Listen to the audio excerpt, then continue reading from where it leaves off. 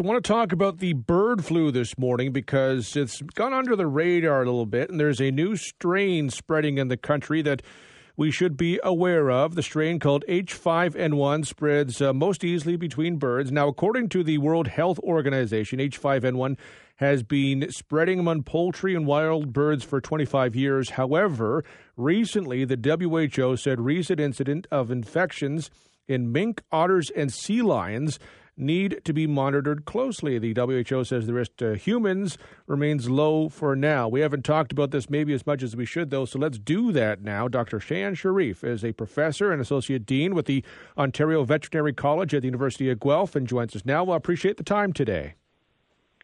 Good morning, and thank you for having me. So how concerned should we be about this specific strain of the bird flu?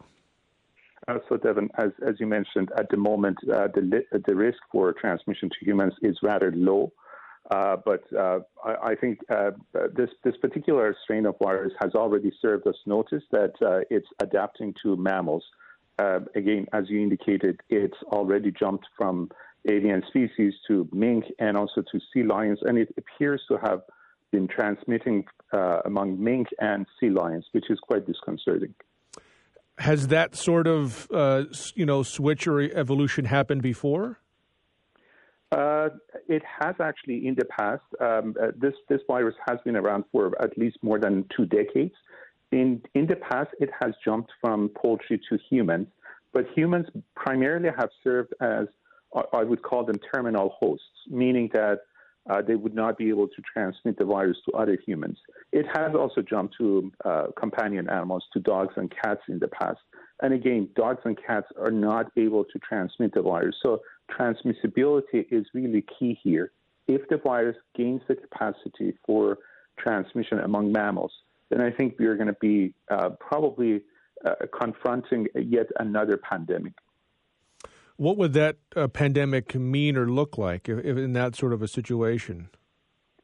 So unfortunately, the pandemic is probably going to have, I don't want to fearmonger here, but that pandemic could have grave consequences for humans because case fatality rate of this virus could potentially be very high.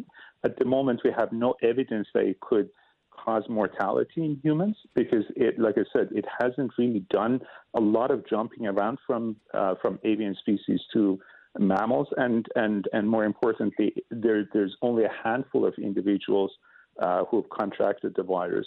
But that has been primarily because of prolonged and extensive exposure to poultry that they've contracted the virus. So we don't really know if this virus is going to be extremely lethal for humans. But if it's indeed lethal for humans, and because of the fact that it could gain the capacity for transmission among humans, then we could be looking at a pandemic that we haven't seen for a very long time.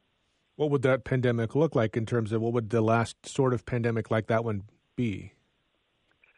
I'm afraid I'm going to have to probably refer back to the 1918 pandemic, the so-called Spanish flu, that led to a lot of human deaths, over 50 to 100 million deaths in around the globe.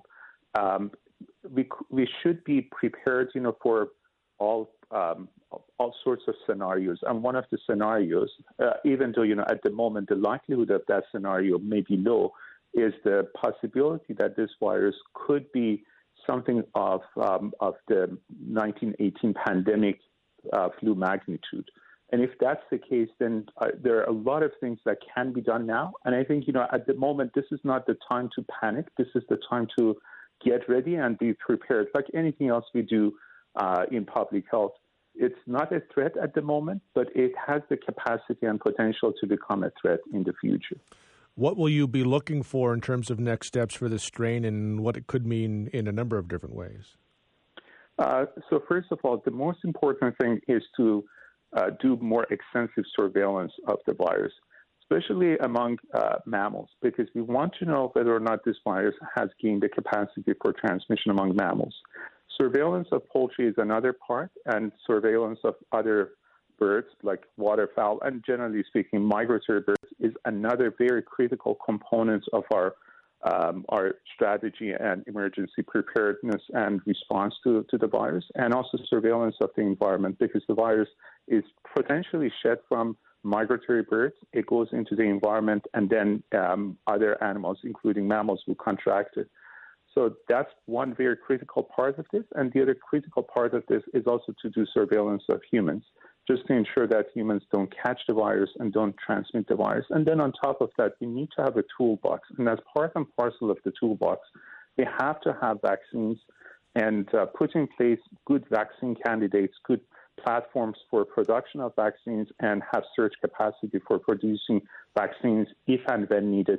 And what I mean by this is that both vaccinating poultry and also vaccinating humans if and when needed. Hopefully we would not need that, but I guess, time will tell. We will follow with interest. I certainly appreciate the time today. Thank you very much. You're most welcome. Thank you. That's Dr. Shayan Sharif, Professor and Associate Dean of the Ontario Veterinary College at the University of Guelph.